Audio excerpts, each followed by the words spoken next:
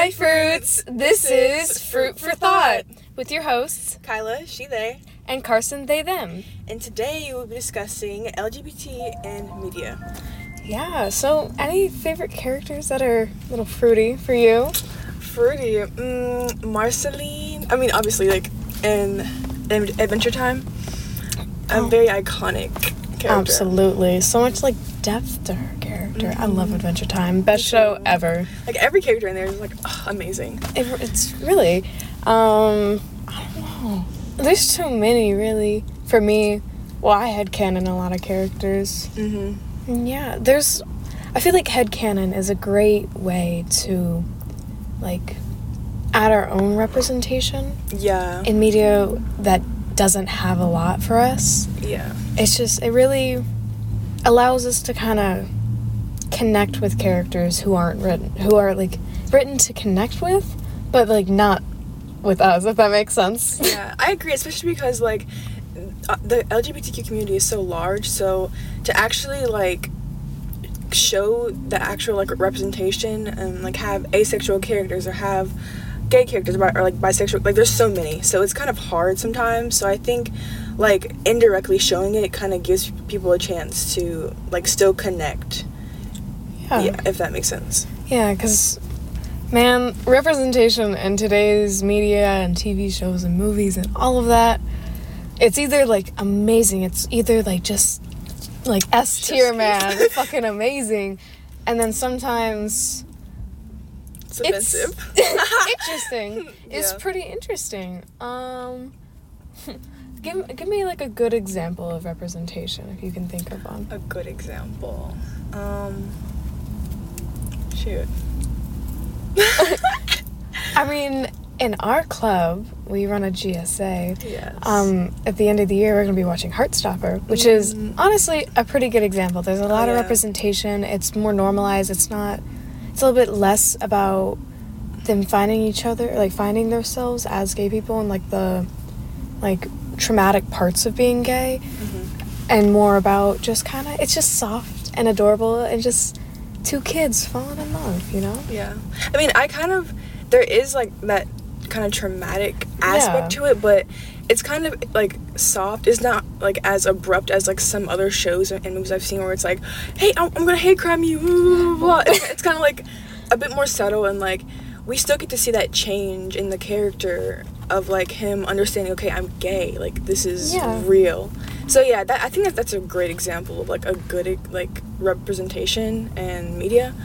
But bad examples, I think, okay, not Clueless, that movie with the gay dude and the girl who was, like, emo, shoot. No idea. It's like what you're talking about. Okay, so, like, in the Regina George is in the movie. Oh, What's that movie called? Oh, Mean Girls. Mean Girls, yeah. That is, like, kind of, like, a bad example of, like, representation, because it has, like, the iconic, like, gay boy best friend and, like, the voice and everything like that. Oh, hey guys. Yeah, and even, like, Janet, I think is what her name is, the emo girl, who's supposedly lesbian. Like, they just continuously, like, bash on her the entire movie for being lesbian. I don't even know if she is. I don't know if I ever finished that movie. I finished it. But, I don't know if she is either. It's, like, constantly implied that she is, but it's, like, less about her just kind of being gay and more about making fun of her. Exactly. About it. So, it's just messed up. And then our personal favorite bad representation is boyfriends. Oh, Lord. The worst of the worst. Genuinely, it's, like, it's not even just because it's cringy and just really bad. It's downright harmful. Yeah. Because of the stereotypes in it. It's really just, like, messed up. Yeah. I tried to get into it. I couldn't do it. Like, there are, like, I guess some educational aspects to it. Like, they were trying to, like, talk about, like, their relationship. But, like, I don't know. The characters themselves, like, they're just so stereotypical. It's hard to, like, really, like, invest yourself in the characters and be like, oh, I love this character. especially if you go on YouTube and like look up like the videos. No, the voice actors are always bad. Oh, it's painful. That does happen with a lot of BL, especially like manga type BL. Yeah. And like webtoons and like comics and all of that. It's always like a stereotype, you know? Yeah. And it's never good representation. Yeah, I think it's always been kind of hard for people to really like show like good representation in like BLs and GLs, specifically BLs, because like there's more of those out there, I think. Yeah. But I have like there are a few of them with like good plots, but not a lot. It's usually just about sexualizing them. Yeah. And less about like their story and who they are as people. A lot of GLs are a little bit better. Yeah.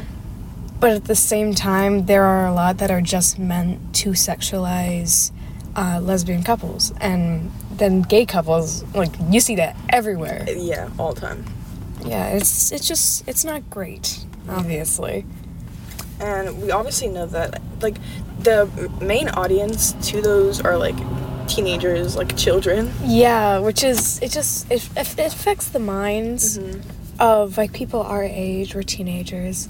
It kind of, like, skews our, like, view of what LGBTQ and queer couples are like. Exactly. And so, because we have that, like, skewed view, along with, like, there not being, like, good representation, I don't know, I feel like for, like, people who actually are, like, a part of the community or, like, figuring themselves out, it's kind of hard for them to really get into it, especially when they don't have, like, people around them that are, like, a part of the community. And, yeah it kind of just, like, distances you from it, in a way, I think. Yeah, and that's, like, I feel like that's really why, like, queer teens need a sense of community. For sure. Somewhere. It doesn't have to be in their high school, but that would be the best place. But, like, it can show you that, like, what media portrays being queer as is not always correct. Yeah. It's a little bit different, it's a little bit more messy, and it's not so perfect, you know? Like, it's not just, like, cut and dry, these two characters love each other, so they're in love, but it's really sexual for some reason. For some reason.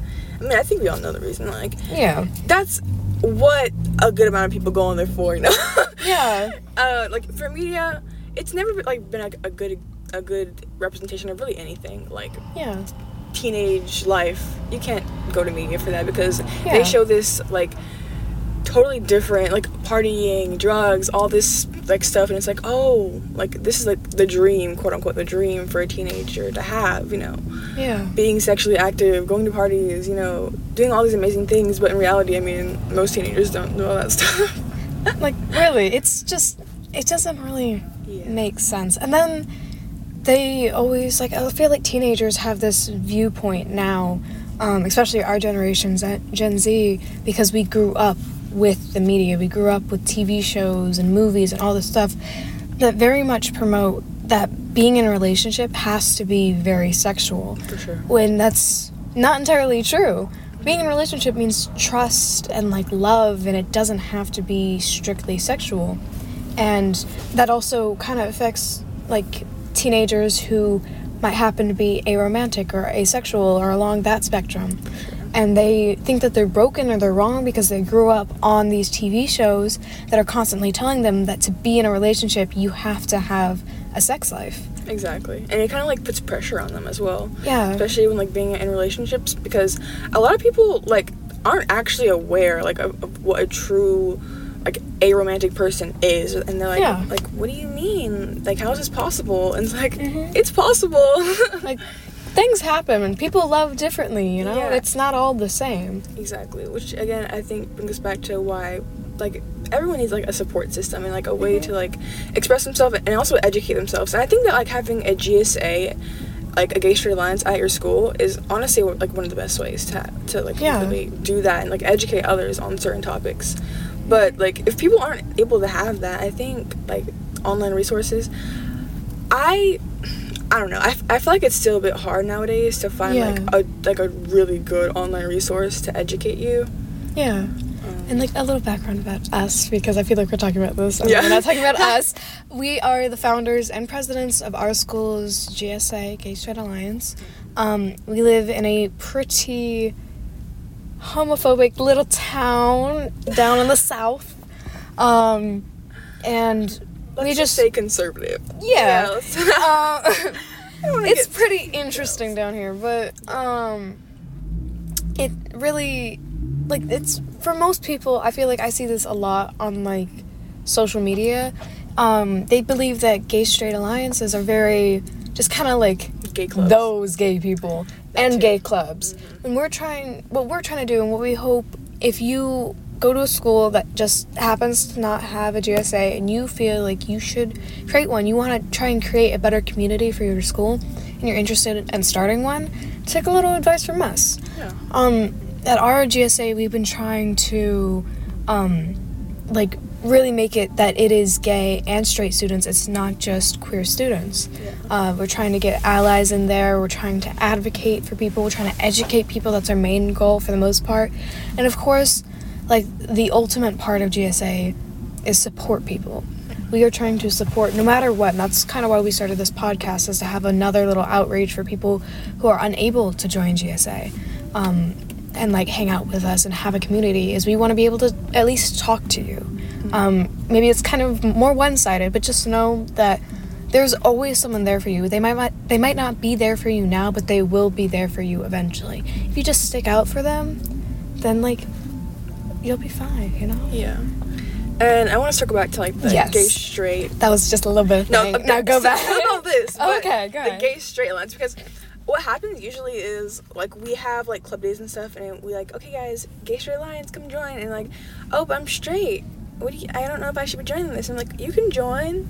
So I don't know. I feel like not emphasizing that straight people can, like, join because, like, okay, like, gay straight, but also, like, just showing others that it's okay if you're straight to join, because we're not trying to change you in any way. Just, you know, educate you so you aren't, like, unaware, because sometimes it's you need to be aware of things. Even if, like, you aren't necessarily a part of the LGBTQ community, it's still good to know, like, certain information so you aren't, like, insensitive to others. Yeah. So I think it'd be a great idea to have a GSA at your school, and also your principal can't deny you of that club, because it is, like, a support group for certain people, and it's not, like, pushing ideas onto others. It's not political. It's not political at all. We've been told that it's political by some people. Yeah. And even if it was, though, there are political groups, like, clubs at our school. Yeah. So sometimes it's very messy, but it's something that you should do. You should provide real life representation and real life, like, influence on people, so they don't only see things through the lens of TV shows and movies and social media and on their phone, on their TV. People need real things. For sure. And having a support group, like, in real life is just a great way to have these real things for people. Yeah, I agree. Yeah. And I think that media can also be, like when it's, like, portrayed well in media. Yeah. That can also be, like, kind of comforting and, like, a form of, like, support in a way. Yeah. Again, my favorite will always be Adventure Time, because I feel like that's like probably one of, like, my favorite representations, because, like, there's a lot of characters. Oh no, Steven Universe. Why have we not thought of that? Oh my god. That's, like, the best of the best right there. Oh my god. Everyone in Steven Universe, best show. It is the best show. It is great. It's just so much representation. It's amazing. Yeah. And so what I heard about that is, you know, Ruby and Sapphire, who make up Garnet. Yes. They didn't want Ruby to be voiced by a female voice actor, because they didn't want it to seem, like, too lesbian, because it was, like, I don't know when that episode aired, but it did not air, like, within the past few years, but I feel like being queer has been a little bit more normalized, for, like, the most part. So they had it be like a male voice actor, but younger, so it was still a bit high-pitched. Yeah. But it just made it seem like Ruby was trans-masc. And that honestly is the best thing for me. It did. I loved the voice actors. I know. And oh my god, it just made me so happy. Just, like, watching Steven Universe is, like, that's, like, a comfort show right there. It really is. It's amazing. It's, like, comfort, but, like, it hurts at the same time. Honestly, But I love it. Like, even when I cry, when I'm happy, like, every emotion, I love it. It's amazing. And every song in there is just amazing as well. And I love how in, like, the sequel to it, when, like, Steven kind of grows up a bit, they actually address his trauma. Literally no show does that. But they actually address it. And, like, it's not just, like, one episode, oh, I've got trauma, completely worked out, we're done. Yeah. Like, it's actually showing the struggles that he had to go through, which people go through, and it's okay that it takes time for you to, like, be able to work through your trauma and to get help. It does take time, and you can't be too afraid. Exactly. You just gotta do it, you know? And also, that show is just so gay, and I love it. It is really just a great show. It's amazing, and I love it because, again, it's one of those shows, like, for certain characters, it's, like, up to your interpretation of, like, what they are, and so it's just, it hits the heart. It's like, Yeah. And, like, so many people, like, had the same connection. I feel like everybody, like, a part of the community, like, okay, yeah, this show, we can all, like, agree. Yeah. This is an amazing show. There's so much, like, fluidity to the characters because they're aliens, so, like, we're able to, like, project onto them easier than human characters, because humans, very cut and dry.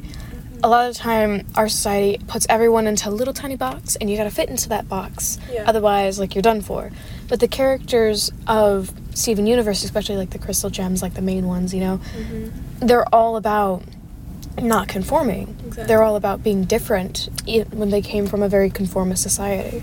Yeah. Thanks for coming to our first podcast for thought. Yeah, our first little episode. It's so cute. Keep tuning in. We'll probably post these about every week, but we are students. We are in our junior year, so we're pretty busy, but we will try and get these out about every week. And if you are in our school as GSA and you do know who we are, feel free to, or even if you're not, even if you just want some sort of outlet, this will be, like, semi-attached. Yeah. We'll probably do a little bit of interviews with some people that are in GSA and just be able to talk. This is just a nice little outlet if you want to learn more. So yeah, thank you for listening. And this has been...